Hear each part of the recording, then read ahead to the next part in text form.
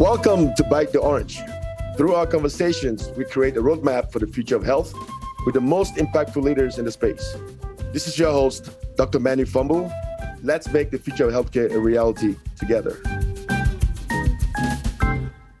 Good morning, good afternoon, good evening, ladies and gentlemen. Welcome to another episode of Bite the Orange. And today we have a very special guest that has an incredible background and very passionate person, a great expert in what he's talking about. So today, I'd like to introduce Dr. Ilias Tagkopoulos.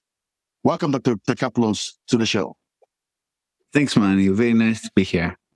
I'm very happy I could pull that last name. So thank you. Now that we have met, is it okay if I go by Ilias? Yes, Wonderful. Please do. All right, perfect. Thanks. Tell us about yourself. Yeah, I am a professor at UC Davis, Department of Computer Science and the Genome Center, where I have an experimental and computational lab focusing on microbes mostly. What we do here is more of AI and machine learning with bioinformatics, trying to predict microbial evolution, biotic resistance, different traits coming from systems biology. My second hat would be being a director of the USDA NSF AI Institute for Next Generation Food Systems. That's a collaboration between Berkeley, Davis, Cornell, UIUC, ANR, and USDA itself, where we are focusing on how to make the food system better by using AI. And this has been, we have been given 20 million as an award from USDA, and we have more than 60 faculty participate. And the third hat that I have is being an entrepreneur, a few companies that we have confounded. One of them being PIPA, which is a company of AI and life sciences, focusing on nutrition and food. Which is quite fascinating. And you all multiple hats, right? But you have a core piece, you actually train computer science, correct? Electrical engineering and computer science, correct. I'd like to pick on the idea of food, right? And what you do on the food aspect of it. So tell me, what is the problem that you solve? I would always put a little bit broadly at 50,000 foot level, both for the institute and the companies that we have confounded. There are the two aspects of food. One is people and the other is the environment. And in both cases, we have our challenges. If we are looking at, say, people, there are a lot of people that they are food insecure, including like in the United States, Europe, and other places, not only third world countries. The numbers are staggering. You can see that 1/3 of the population of Earth, they are food insecure in one way or another. At the same time, the other 1/3 of the population has diabetes, has different comorbidities related to food. And there is some overlap also, which is also strange, like why people who are food insecure have also issues with securing their food, having good food, having also diabetes, and we can say why. And this is, they spans the whole spectrum. It's not just a specific age bracket, but even, the young adolescents and kids have these issues. So that is one of the main drivers of we need to do something and we need to do it now. The environment is another one. So the use of pesticides, the using of not optimal agricultural methods, molecular breeding, food processing, and leading to waste creates a big problem for the environment. That's the second thing that in parallel would like to focus on and make better as we go forward. You touched on something that I think is pretty critical, right? If you look at the socioeconomic determinants of health, and I think you have this desert around the country, and I think this was highlighted, especially during the pandemic period, where you saw a lot of people that had comorbid conditions like diabetes that you highlighted, right? You had a lot of people lose their lives during this period. So how are you trying to solve this with AI? So are you enhancing, determining what was the best meal for a person, or what are you doing? Excellent question. And the answer is all of the above. So you need to look at AI not as an enabler for micro projects like small predictors here and there, although that has value too.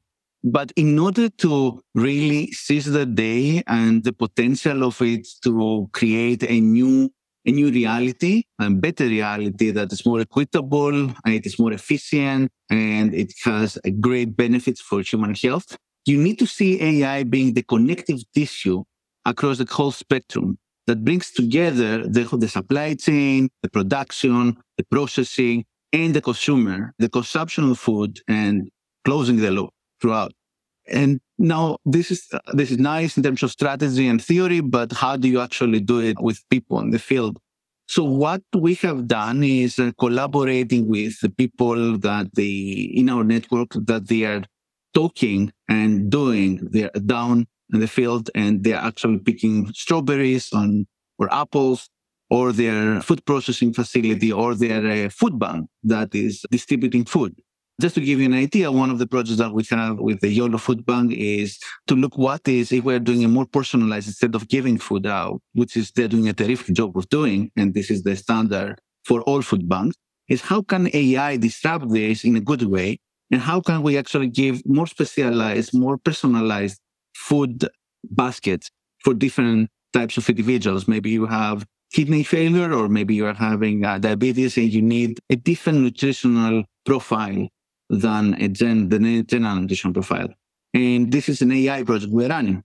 Another one would be how to make the supply chain more resilient, how to have provenance, and how to actually do that in an efficient way, an automated way through AI. That, which is quite fascinating. So you're going for a personalized nutrition approach. It's based on data, right? So you're personalizing that experience for each person. And this goes beyond whether you're healthy or you have any disease condition, right? So, and I think that's quite fascinating to think about things that way. But something more important I want to touch on with you is you have, I know for PIPA Corp specifically, you have specific programs. So you have the LEAP program, for example, that you work on. And so I want you to explain the programs and what you do in PIPA and what the benefits are. I know life science companies, for example, are something that the engine could be very valuable too. So tell me about that. So PIPA was created in 2015 to fill a need. And the need in 2015, it was that there were not a lot of AI companies that could actually translate into practice the perfect storm that was happening in other fields. So the perfect storm started happening in face recognition, and the Google and the Facebook of the world come from computer vision. And it spread through deep learning architectures into many other fields. Companies like CPG companies and not traditional high-tech computer companies, they were behind. And people start filling that gap. And we have finished more than 60 projects with different clients and partners on anything that you can imagine, from manufacturing and farming and other areas. But the one thing that we focused pretty fast was AI, life sciences, nutrition, and health. So what we have developed through these assignments, projects, and we consolidated as a product is everyone, what they want to do is to have an innovation engine. They want to come up with the new products to hit the market, the better snack that is not only tastes good, but also it's healthy for you. They might be a probiotic that would be good for both your gut and your brain. So we created that product. And so what we did was we created an AI engine that is able to ingest information from all the papers out there, millions of papers, abstracts and full papers. They can get in databases, information that's been already curated, or information that's from raw omics profiles and other profiles like clinical trials, putting them all together and coming up with the answer to any kind of question that would be relevant to R&D, starting with, for example, what are the novel bioactives that reduce inflammation, for example. So in that, this is the product that we are having. This is what we are providing to our clients, doing it both as a software as a service and use cases with our bioinformaticians, the scientists. We have someone in the life science industry listening to this podcast right now, right? So you got to give me like a typical case study, something that'll be exciting to you, like work on, right? What would be the ideal, beautiful use case? Yeah. So to me, all it matters is the final impact to people, to our society. So to me, the ideal use case is something that we can actually create as a product. And when I say we, it's of course our client, either in partnership or after this engagement. And it can be something that it will help people to live a better life. So this can be, for example, gut health. Take one disease, let's say IBS or ulcerative colitis or Crohn's disease or anything like that, right? So can you go from data and predict what would be a product, maybe a snack, or it can be like a supplement, or it can be an ingredient for an ingredient company.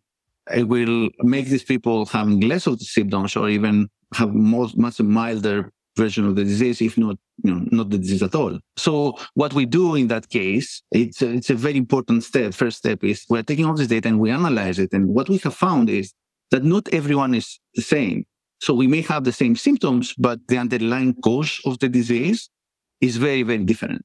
So the first thing we do is we are segmenting those populations, and then we are laser focusing the solution to one of those segments by using, again, AI and bioinformatics and chemoinformatics. Then that final product, whatever that is, the bioactive chemicals, compounds, or the probiotic bacteria, then our client may actually take them to the clinical trials that in collaboration with PIPA and then bring the product to the market.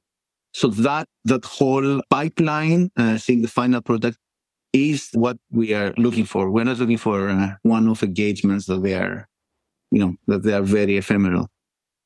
So I think this long-term kind of relationship, because you get to understand disease conditions over a long period of time, right? And you improve like the overall well-being of the patient or whoever you're working with. And so ideally, what would you like to get involved with life science companies? And you like to get involved before the protocol design for the study? What would the perfect time to reach out to you?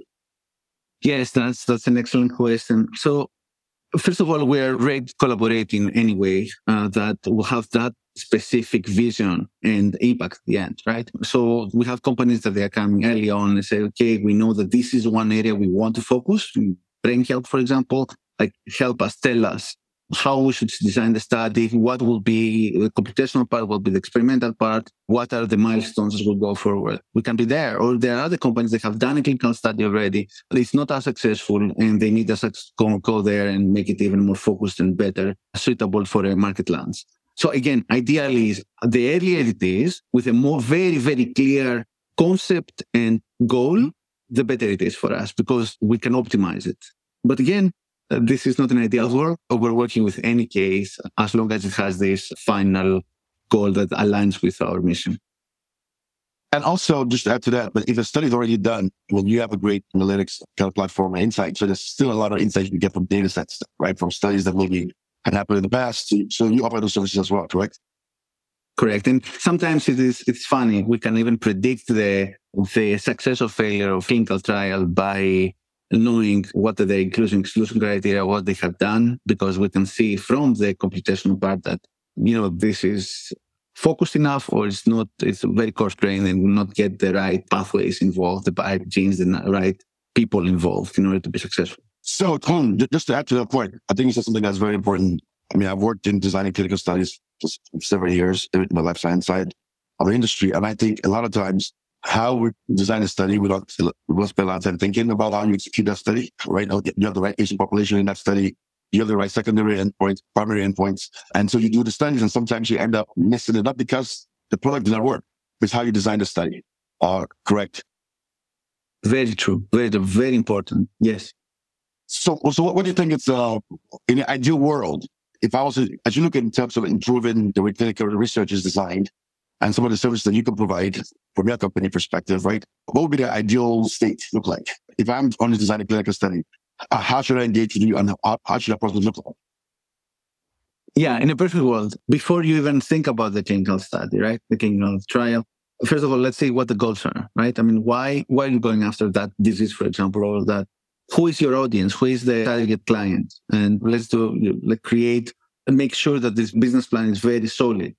What we have seen is that many people don't take the data and analytics into account when this is happening. They are more traditional in the way and more sometimes gut feeling, sometimes more evidence-based. But the world has changed over the past decade. And people who are being left they might be amazing, 10 years ago. But now, with all the data analytics we have, people need to engage those companies, partners, or associates, if it is within the same company, early on. The design, going to the final product, what you want to achieve, will need to have this AI component at least discussed throughout the whole continuum of the product development. Again, companies, they have a very clear goal in terms of, hey, this is the market we want to hit. We want a new, for example, pill or people with diabetes that they have also rheumatoid arthritis, right? Okay, how do we do that? So that is when you start asking that question, this is the time for us to be engaged and maximize the potential. Perfect. I really like that. And I think that's something that I think in the life science industry in general, I think that's something that we should take into consideration. And I'll tell you that usually we design the research and then kick out the research and then go back and say, oh, I wish I did it this way. I wish I did it this way. And so if you're listening to this and you're part of a clinical research business in the life science industry, I think that what Ilias is talking about, you should definitely reach out to him, make sure we have very efficient kind of studies, right? And we have the right results and we have right products to bring to the market that will benefit patients because they depend on this, right? So what has been the biggest roadblock so far in industry and adopting technology? I mean, you have a background in this, and so you're an expert going from that part. So what has been the biggest roadblock in the healthcare industry to adapt all the possibilities that AI brings to us? Yes, thank you. It's it's good to remember how it was and see where you go, because you don't have a set goal. No, if you don't know where you're sailing, no wind is favorable, as Seneca was saying. The roadblock have changed over the years. Earlier, it was mentality, and especially more in the nutritional space and CPG space rather than healthcare, although healthcare also had its own issues. If you looked at medical informatics 10 years ago, there was no AI, there was no machine learning. The closest you could actually go, it was like standard statistics and a lot of statistics.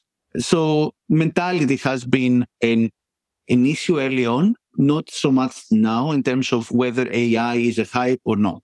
And don't get me wrong, AI has been a hype in many encounters with many people, but the potential, like now people see it because they start seeing results. Then the availability, you need two things to happen for having a successful product, even if you have an amazing AI company or capability. One is having the right data. So both availability and also the quality control and quality of the data and the metadata involved for the problem that you're trying to solve.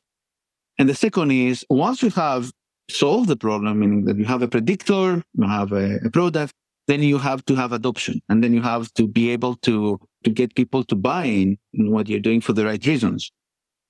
And both those have been challenges in the past and even now. So that I would say is bridging this gap is the key to success. Which is also very interesting. You don't have to use AI, of course, to apply AI. You need data, you need data sets, right? And something in healthcare, in the healthcare environment, I think what we consider medical or health data is changing a lot, right? I'm sure, environmental things, for example, factors, the things that don't go necessarily in the EHR right, system, right? It's part of health, that right? The way people interact on Facebook or Instagram or whatever they interact on. Some of those things are becoming data sets, right, that you can actually capture from the real world, piece of it. So as things go, what are your thoughts around data privacy, especially when it comes to healthcare? A very important topic, and especially when you're having something as potent and game-changing as AI. We need data privacy, and we need it even more going forward. We need not to be afraid of it. This should not be fear. Although what we need to do is having a very honest and frank discussion about the danger of not having enough data privacy, especially in a connected world, because it's not only in the US, it's other countries like China, India, and others. We are also playing the same arena. So it's not be a barrier. It should be just one of the things to discuss and put the right safeguards going forward. So thanks a lot for that. I think it's very important to bring this up to say, yes, we need to be concerned and have some guidelines around it, but not to be scared of it, right? I think that's a fantastic way of approaching this. So with that being said, I think it's a great point for what I need to ask you. What are your accomplishments and what are your goals over the next 3 months, the next year? What do you aim to accomplish? For the 3 months, we have so many projects that we and our clients, we want to make sure that we bring value to them. Yeah. So that's definitely one. Next year, it's, the reason that we have created this company and the reason we do what we do is because we really want to have impact in the life of others and making sure that what we do, we're proud of. So, I would like to, in 3 years from now, I would like to point at a type of disease, or it can be a drug, or it can be people, right? And say like, look, I did something good for these people. We really made a dent, even if it is very small, to the universe as scientists, engineers, and entrepreneurs. Thanks a lot for that. And I think if anyone is listening, I think you should reach out definitely to Ilias. We'll have your contact information definitely below this podcast when we go out there. But I think another great vision of yours is also to grow, make sure you get more involved with life science companies. And I think any listener here should definitely reach out to learn more about what you're doing here to make humanity better. So thanks for joining us today, Ilias. And I hope to have you again on the show sometime soon. Thank you, man. It was really a pleasure. Thank you. Thank you very much. Thank you for listening to Bite the Orange. If you want to change healthcare with us, please contact us at info@emmanuelfambu.com, or you can visit us at emmanuelfambu.com or bitetheorange.com. If you like this episode and want more information about us, you can also visit us at emmanuelfambu.com.